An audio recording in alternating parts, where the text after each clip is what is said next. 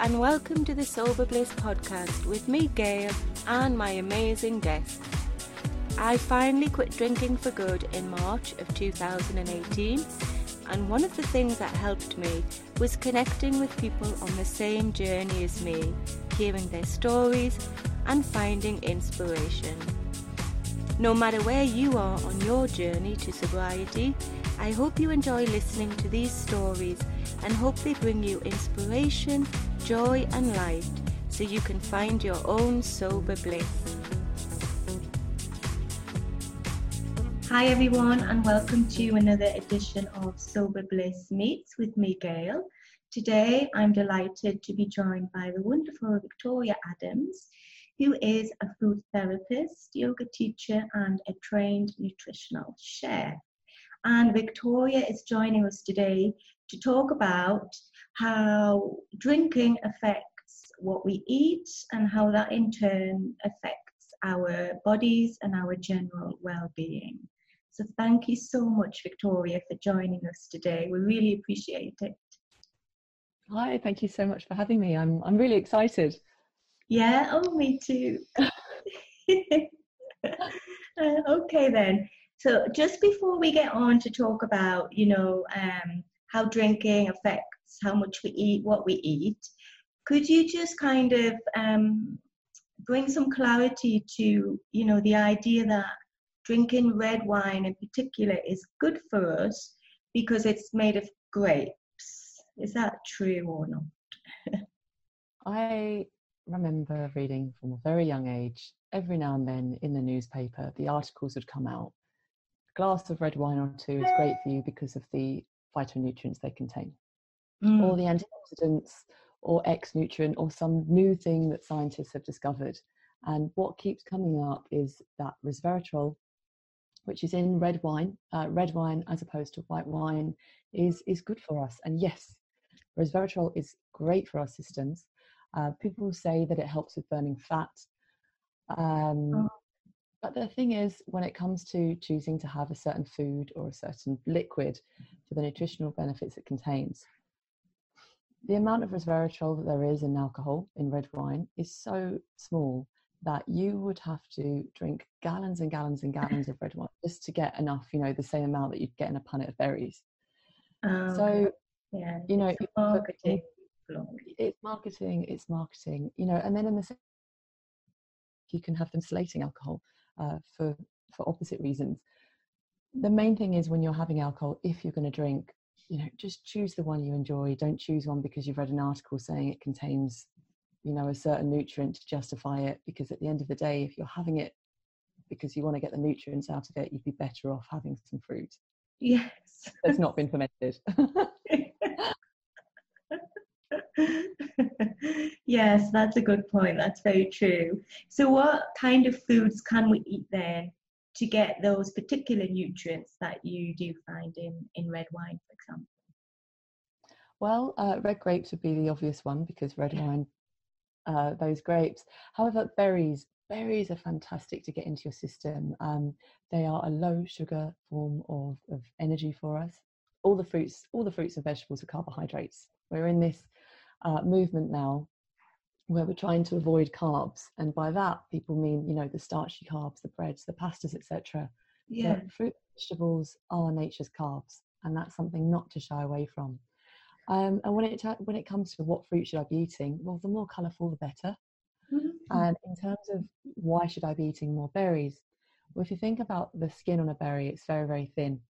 They're quite delicate. If I drop a few, they get squished immediately. Yeah. Whereas banana skins are quite thick, orange skins are quite thick. And all fruit, just like us when we wear sun cream, wants to protect itself from rays of the sun.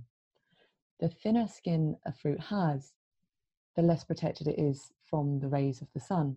Therefore, it has to produce more antioxidants to fight those free radicals that sun damage would create. So the thinner skin a fruit has, the more goodness it's going to have packed into it. Oh, wow. Very, very. Oh, that's amazing. I had no idea. So any berry at all, strawberry, blackberry, anything?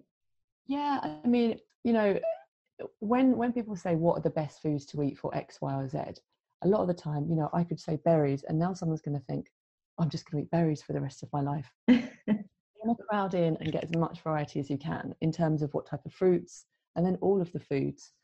But you know, different berries are going to have a different content of different types of nutrients, different phytonutrients, different quality of antioxidant.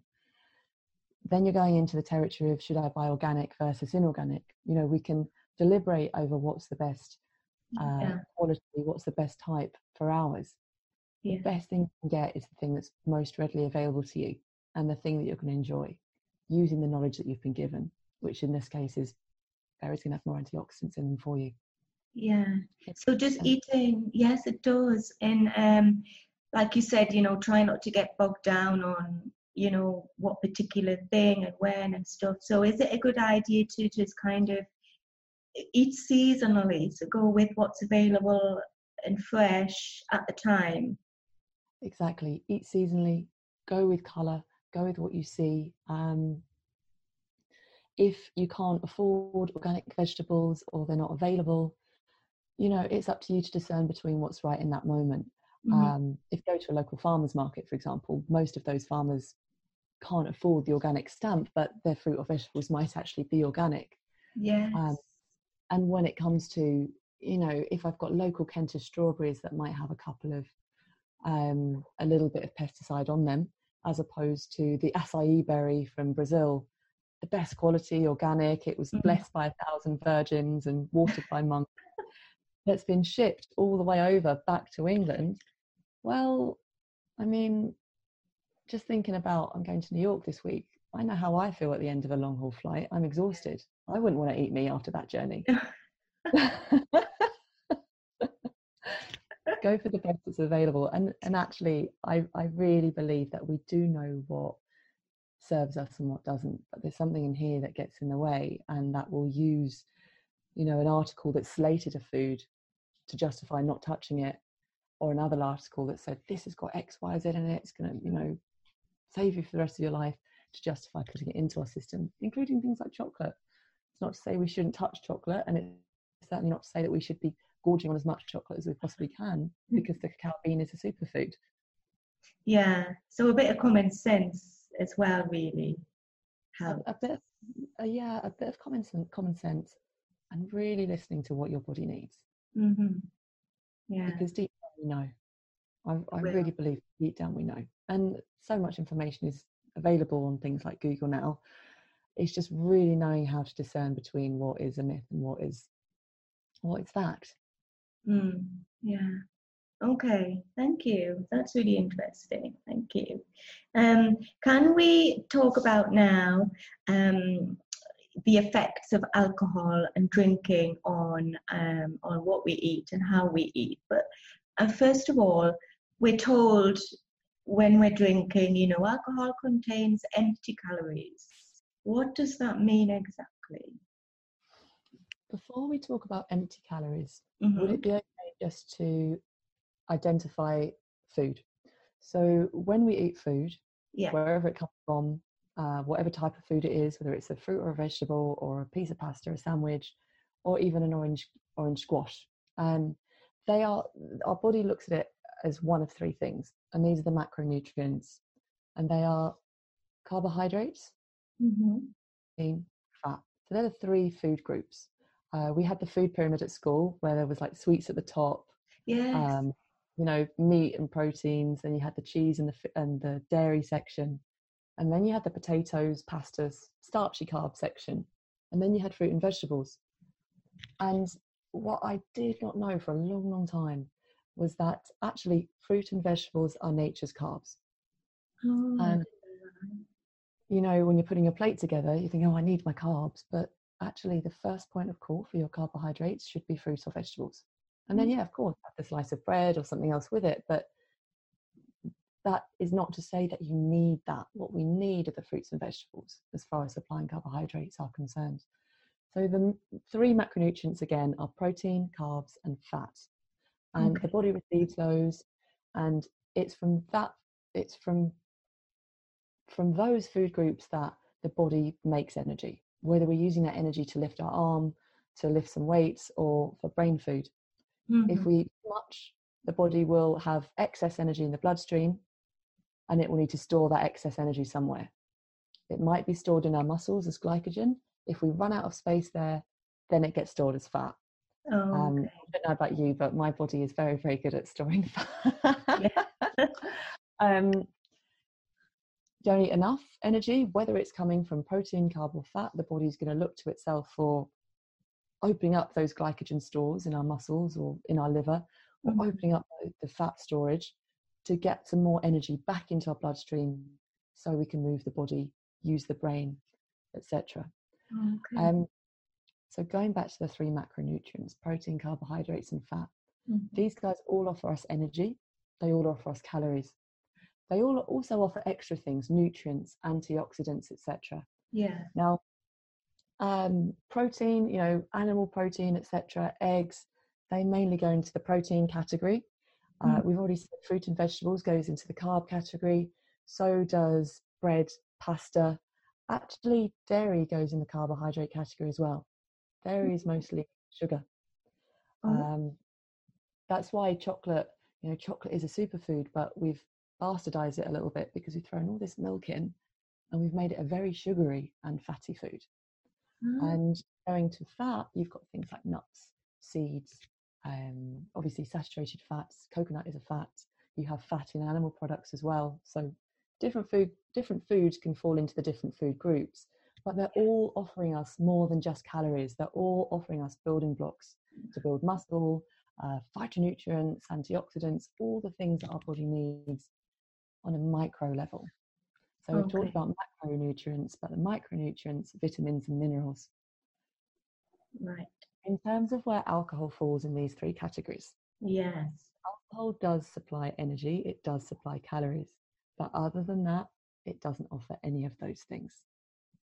Now, people are going to say that nutrients. No nutrients. I know, obviously, we've talked about resveratrol, but we've already said how little resveratrol there is in there, or whatever other nutrient we're talking about in the alcohol. Now, I know a lot of people call alcohol a sugar or a carb. Absolutely, it's a sugar. It doesn't fall into the carbohydrate category. That's not how our body receives it. The reason it gets labelled as a sugar or as an empty calorie is this. We have the alcohol, and you may or may not be having food in that meal with the alcohol or throughout that day. So we're giving our body a ton of energy, you know, a ton of calories. It might be enough, it might be more than enough, or it might be not enough. It doesn't matter. Either way, alcohol, as well as food, is giving your system energy. Now, at a certain point, the body looks at how much energy it has in the bloodstream. It's in the form of glucose, which also is a sugar. Yes. And remember, whether all you've eaten that day might be protein in the form of a big piece of steak, that piece of steak has to be broken down into energy, which is sugar, which is glucose. So whether it was a protein, even if it's a protein or a fat or a carb, it all gets broken down into sugar anyway. The alcohol will enter your bloodstream eventually as sugar, even though it's a toxin.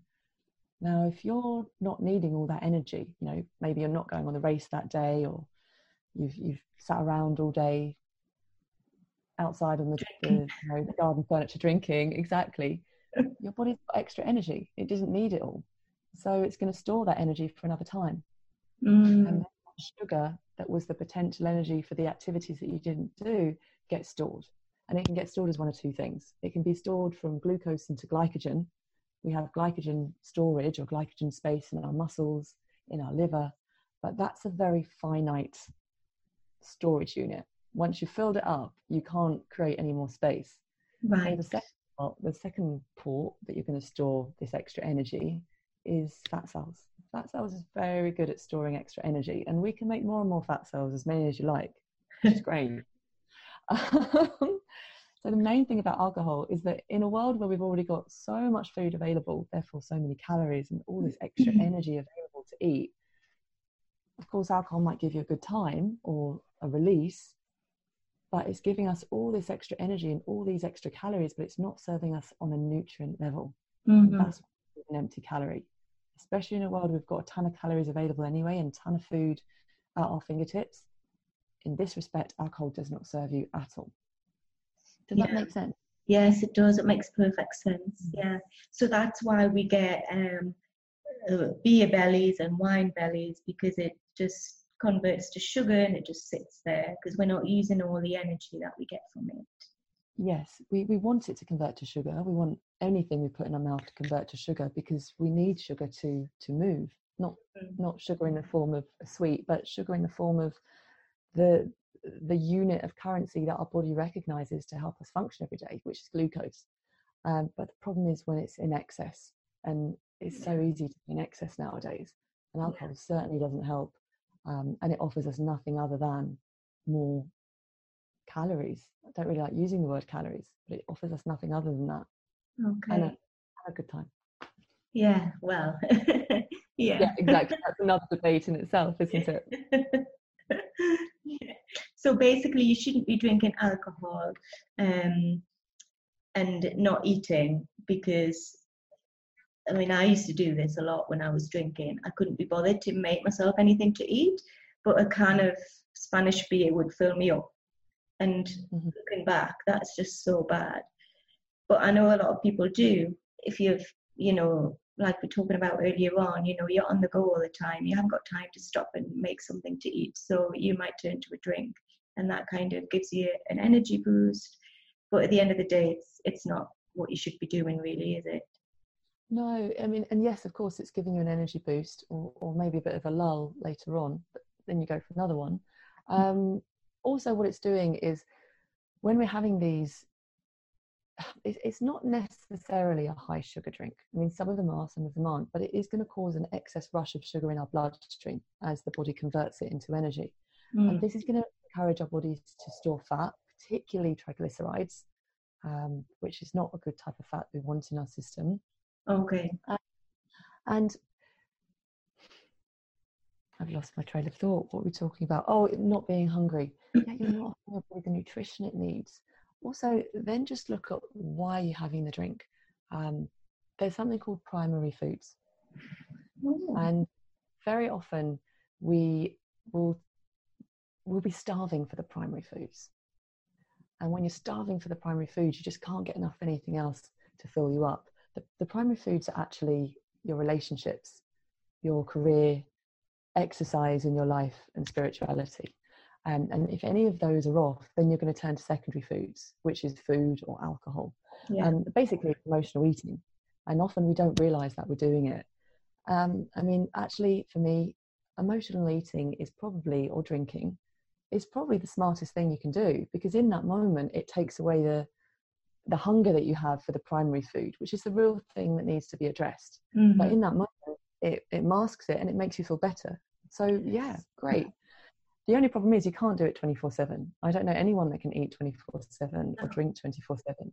So that feeling is going to come back. And what's worse is when the primary feeling, the primary deficiency in that primary food, whether it's your relationships, whether it's your career, your exercise, or spirituality, or all of the above, is going to come back even worse, because you're going to feel either very, very bloated, more heavier than you wanted to feel, full, hungover, and it just adds another layer onto the primary issue, which is not related to food or drink at all. But yeah, logically, it fixes something for a short while. Yeah. Well, in the long run, we need to address the underlying issues that are causing this. Exactly. And a lot of people, it can take a lot of people a long time to actually realize that. And whether or not they act on it is another thing as well. And you don't necessarily need a therapist. You need a pen and paper, and you need to want to do the work. Yes, that's a really good point. We talk about that in the program. I try and get people to work out what it is that they're trying to achieve in that moment, when they would usually reach for a drink. So for example, for me, I would come in from the school run, having been working all morning with my kids, and before I did anything else, whether it be making lunch or whatever, I would sit down and I would have a beer. Because in that moment, I was trying to have maybe 5 minutes break. I was trying to separate myself from being, being at work and then to becoming a mum again. So it was that kind of transition period. And that's what I used my beer for at midday to make the switch. But a lot of people use it because, they're stressed, or they want to relax, or they want to have a good time, or they want to let off steam. And, so like we said, we need to work out what it really is you're trying to achieve, whether it be in that moment or whether it be, what you've just talked about in the long run on the whole. And it becomes habitual, right? We don't even notice that we're doing it. We don't. Or not doing it. Yeah. I did your 7-day, I'm going through your 7-day retreat. What I love about it is the content doesn't take a long time to read. No, it doesn't. No, which is great, because there's all these courses and it's quite time consuming when, our lives are already quite full or packed. Yeah. And once you've read it, it's up to you. Are you going to do the work or not? Are you going to write down your action points or not? Yeah. Oh, I'm pleased for you. My pleasure. That's lovely. Okay, now this is a really important question. We talked about alcohol kind of filling you up, giving you lots of energy. So why is it then, after you've been out on the, drinking of an evening, why is it that when you come home, despite having been filled up and got all this energy from the alcohol, why do we reach for a giant piece of chocolate cake or a kebab or a big greasy burger? Well, with what we just spoke about a moment ago, it could be that you stop filling up this way, you have that pause, the primary food issue comes up, the feeling of lacking or a deficiency in connection with another person, or that, the job you're doing is not quite right. And so you want to fill the hole again. Yeah. And because you've now lost inhibition, because because you've had alcohol, it's a lot easier to do that, despite whether you're on a diet or, you're vegan, but all of a sudden there's a lamb shish kebab right in front of you and it goes on. Yeah. Maybe it's habitual. We go out, you have a good time with friends, and you go to the kebab shop afterwards. But we're starving at the end of the night out, aren't we? Is it mistaking hunger for thirst? After a night of drinking, alcohol interferes with the body's diuretics and the way in which the kidneys work. Okay. I know for certain it's sometimes very hard to distinguish between actually, I think that I'm experiencing hunger, but it's the thirst. So that's on a physiological level rather than the emotional and psychological level of actually you could still be emotionally eating after having been emotionally drinking. But actually, after drinking, we can go into a state of hypoglycemia, so hypo, of low blood sugar. And that's just because of, without getting too sciencey, that's just because of the way the liver is metabolizing the alcohol. Okay. So even though we are processing alcohol, and alcohol encourages our body to store fat, and if we're storing fat, then there's this idea that we've put in more calories than our body actually needs. So surely we've got plenty of food, plenty of energy. Yeah.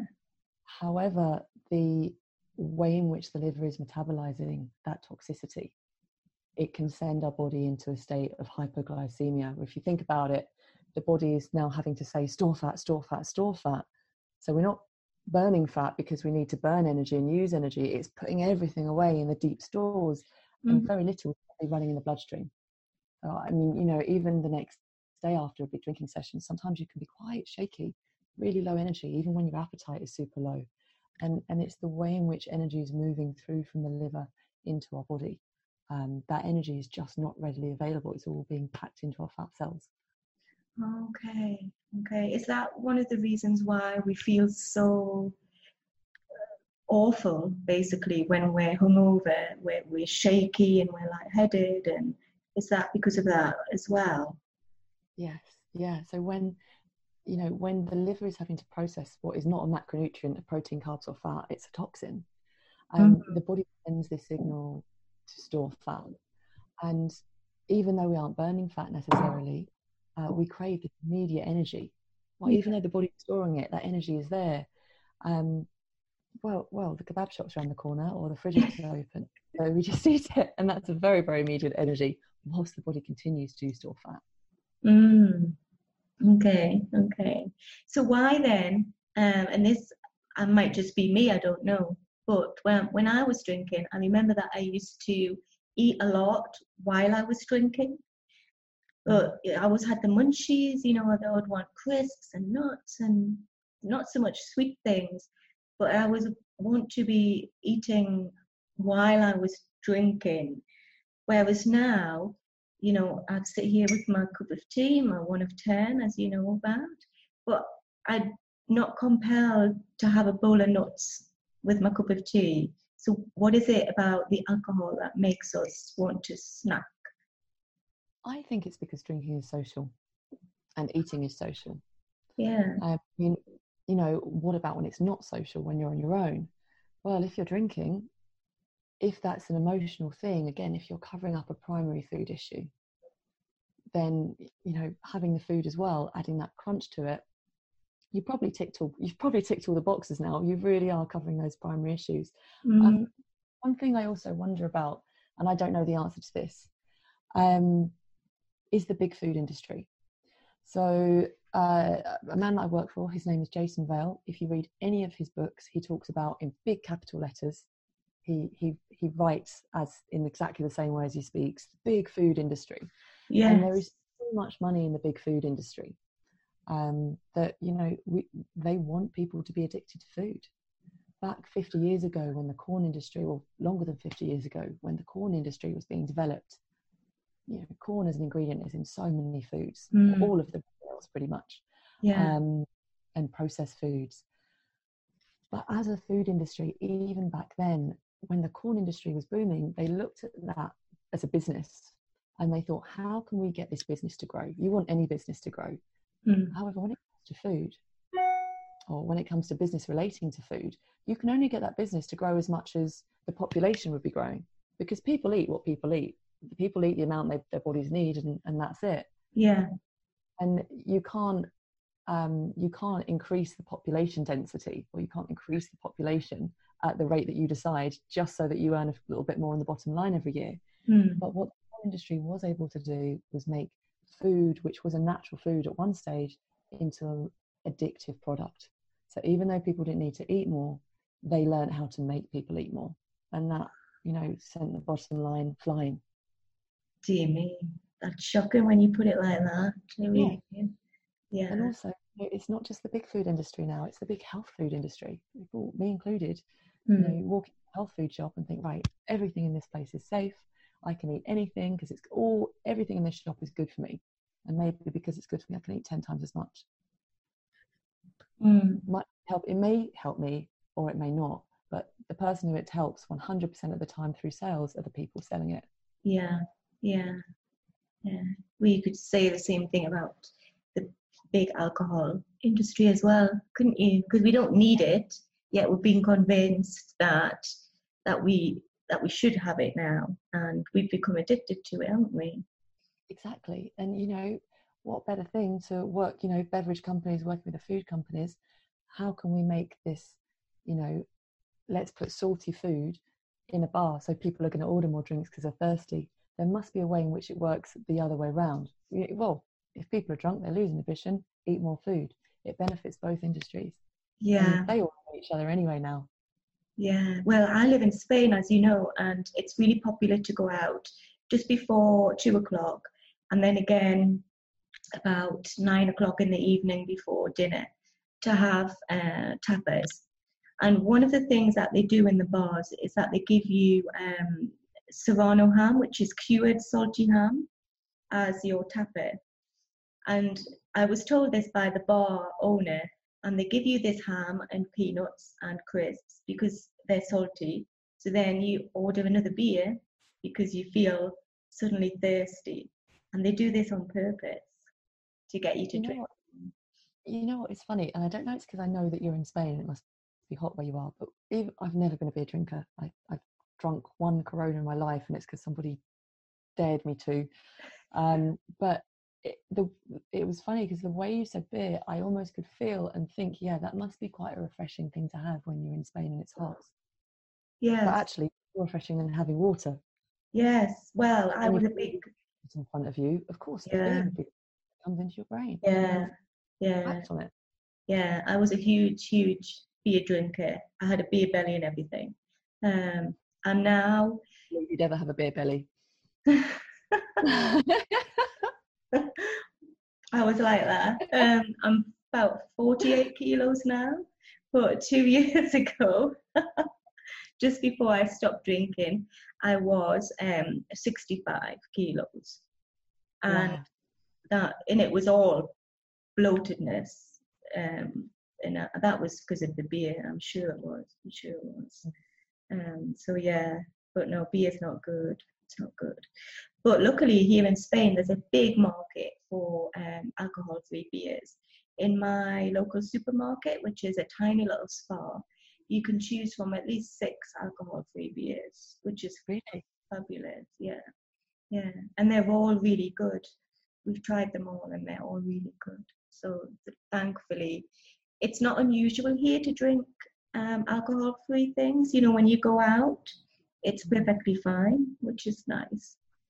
And just finally, Victoria, you've been so inspiring, enthusiastic today, and I love the kind of way that you've described things that makes sense to normal people like me who, you know, I've got a big understanding about food and science and things.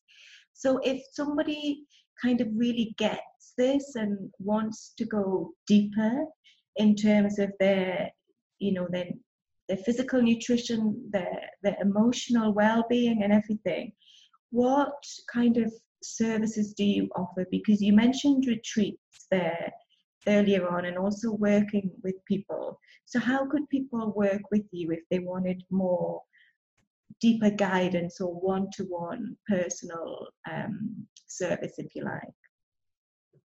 Yes, I offer retreats where people can come, you know, when they want to lighten the load mentally and physically. They tend to be juicing retreats or raw food or plant-based retreats where there's yoga twice a day at least, and often fitness and Zumba. It's a really great opportunity for people to come away and be themselves and be there for themselves. What I'm doing a lot more now, especially because I travel so much, is I do a lot of one-to-one work online. So I work with people to meet their goals, whether it's a fat loss goal, whether it's addressing sleep issues, whether it's addressing wanting to make bigger changes in their life.